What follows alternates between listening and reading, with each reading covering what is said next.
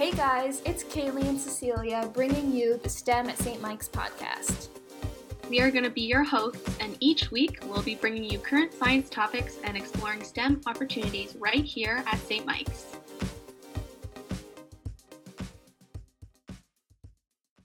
Hi, Az. Thank you for joining me today.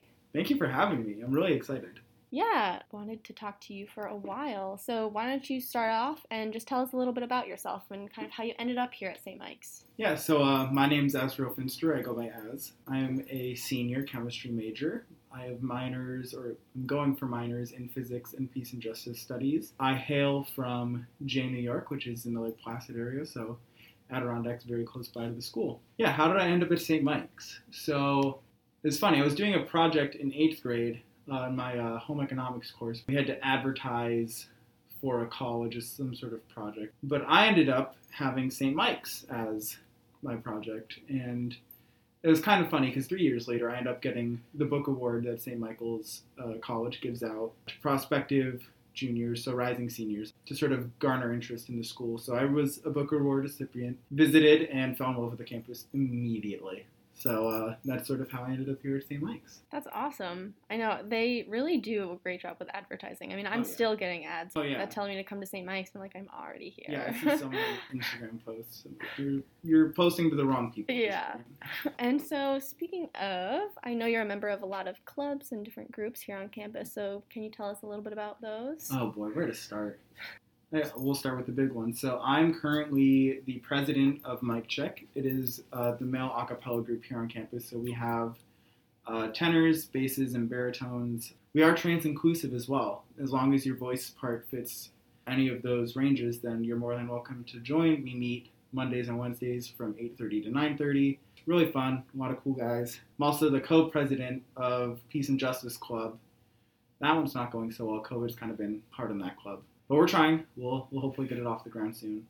And then in addition to that, I've also recently joined the men's rugby team here at St. Mike's. So that was a lot of fun. Yeah, that's very exciting. You definitely have a lot going on campus. I always see you just doing so many different things. Yeah, and not to mention I work for the department here. I TA and I prep. I prepare labs. And then I'm also managing the inventory this year, so I'm keeping track of all the chemicals that go in and out. So yeah, I practically live here.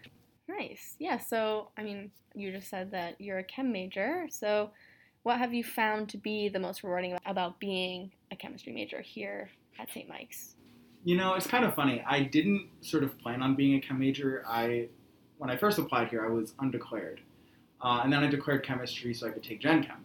And what I've been finding that I've really enjoyed about being a chem major here, as opposed at a larger institution, is really, I get a chance to know my professors. I get a chance to know my advisor. And, but I'm a strong student, but I don't think I would have been comfortable at a larger research institution walking up as an undergraduate to a professor and say, hey, let's get some research going. I'm really interested in it. And since being at St. Mike's, I've been able to get to know my PI, Professor Haru, very well. Gotten to know my advisor, Christina Chant, very well. And, that's been very rewarding. I found that being able to, see the same people day in, day out and really get to have that, sort of academic and then non-academic relationship has really helped me as a student feel comfortable, making some of those bigger asks. Because I asked Professor Haru when I was a first year. Yeah, when I was a first year, I came up to him and asked, and it's a little uncommon in the chem department, at least, to be doing research or thinking about doing research as a first-year student because you just haven't been exposed to a whole lot of the sciences, a whole lot of the chemistry yet. At the point I was asking him, I hadn't even finished Organic Chemistry 1 yet.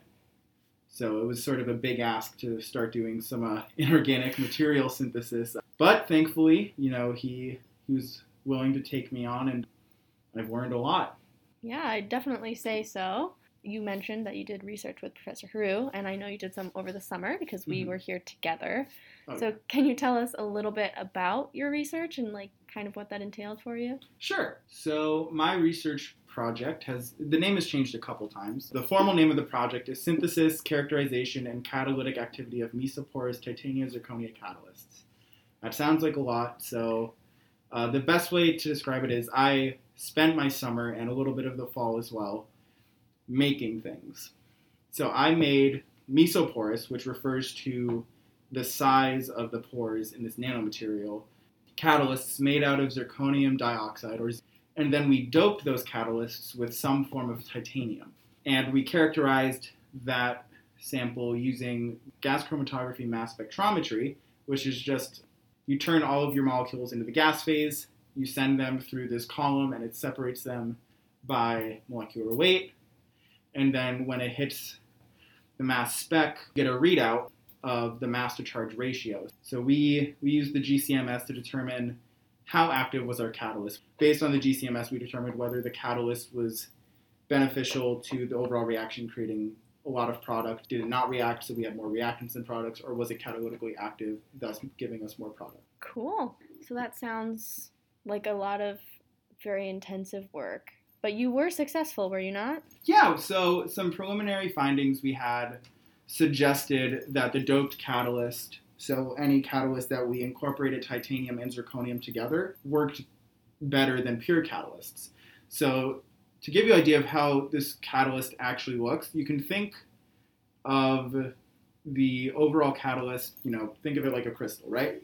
And now inside this crystal you have pores. So what we did to make those pores is we used an ionic liquid template, meaning a molecule that has a long hydrocarbon tail with a positive charge on the outside. So you've got a positive charge, you have this long tail, and it has a counter anion for a negative. So we put those in solution, and those formed a micelle, which is essentially just this ball in a solvent. We created a micelle, and then we built our zirconium oxide framework around it. So when we get rid of the template, either through vacuum filtration or through calcination, so just heating it at very high temperatures, then you're left with a solid that has an empty pore in the middle, thus decreasing the density and giving it a nice catalytic activity. Then to dope it, we attach the titanium to the ionic liquid, put that through the same synthetic process that we use for the pure catalyst. We're left behind with titanium on the inside of the zirconium pore. And so you talk about that you made the catalyst. Mm-hmm. So what reaction are you looking to catalyze? Just reactions in general or a specific reaction? So we catalyzed the aldol condensation between 2-furaldehyde and acetone. And the reason we used that specific reaction is the research that my lab partner Aaron Beauchard was conducting, dealing with the upgrading of pyrolysis oil, or oil from biomaterials, into a usable biofuel. Now, 2-furaldehyde and acetone are sort of representative of the large reaction network that is involved in the upgrading of pyrolysis oil into biofuel.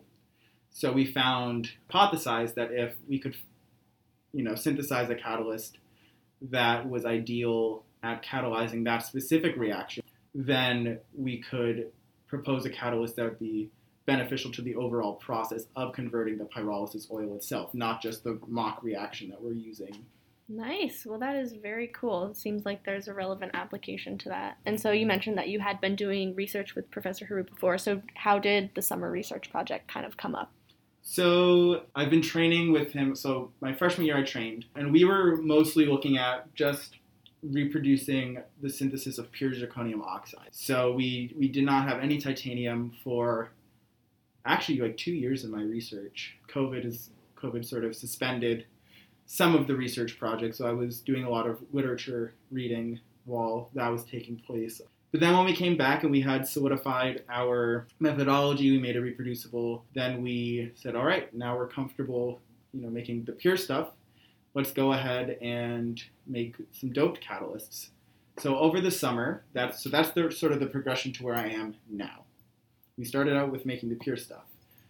The progression we made from there was I came in during the summer, I finalized my previous semester's findings, bottling up catalysts. And then we continued the same synthetic procedure, and then we started adding titanium to it. So I actually built off of research that was conducted by three previous students, I should say, Jordan Roach, and then Haley Poitras and Amanda Spink.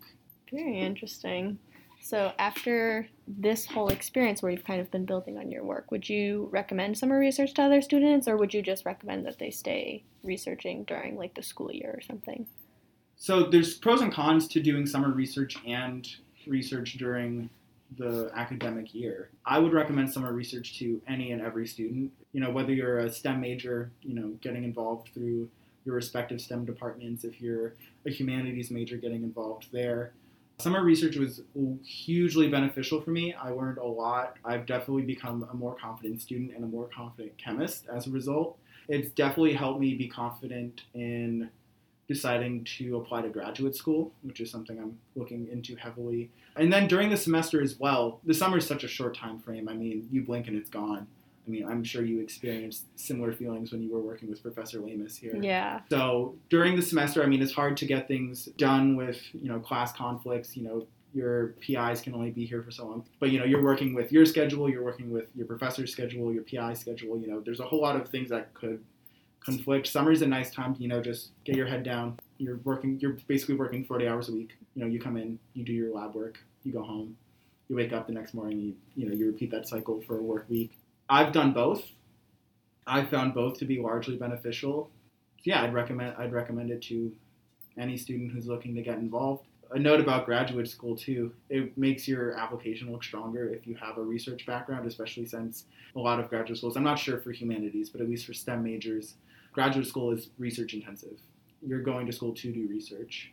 You have some coursework, but when you write your dissertation, when you write anything, it's about research you're conducting, or going to conduct, I should say. So having that strong research background provided through, a NASA grant or the VPAA, if you can do it and you're a STEM major, I would recommend you do it. Great. Yeah, that is definitely very useful advice, especially coming from a senior who's getting ready to apply to grad school.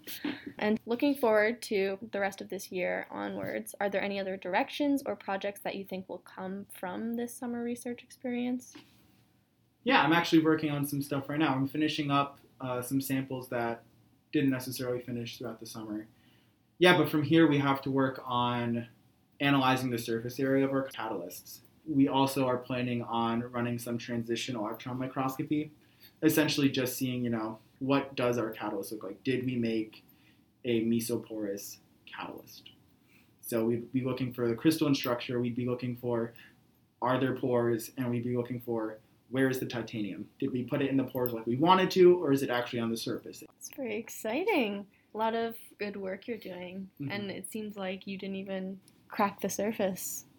Yeah, there's a whole lot more that can be done. This is only the beginning. A lot of work for Aaron to do. Oh, Aaron, he's excited though. Any student who's wanting to learn more about synthetic chemistry, specifically in the inorganic realm, talk to Professor Haru, because we're definitely going to be needing some more students to continue the work that Jordan, Haley, Amanda, Ariane Colden as well. She was on the project. But yeah, all of us, we've been doing some good work, and I'm excited that Aaron and possibly some other students could be continuing forward.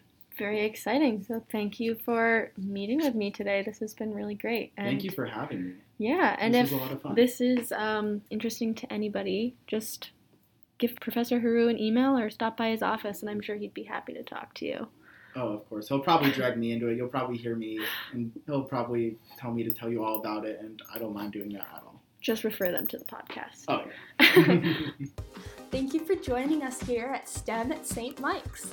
Our podcast is available at Spotify and Apple Podcasts.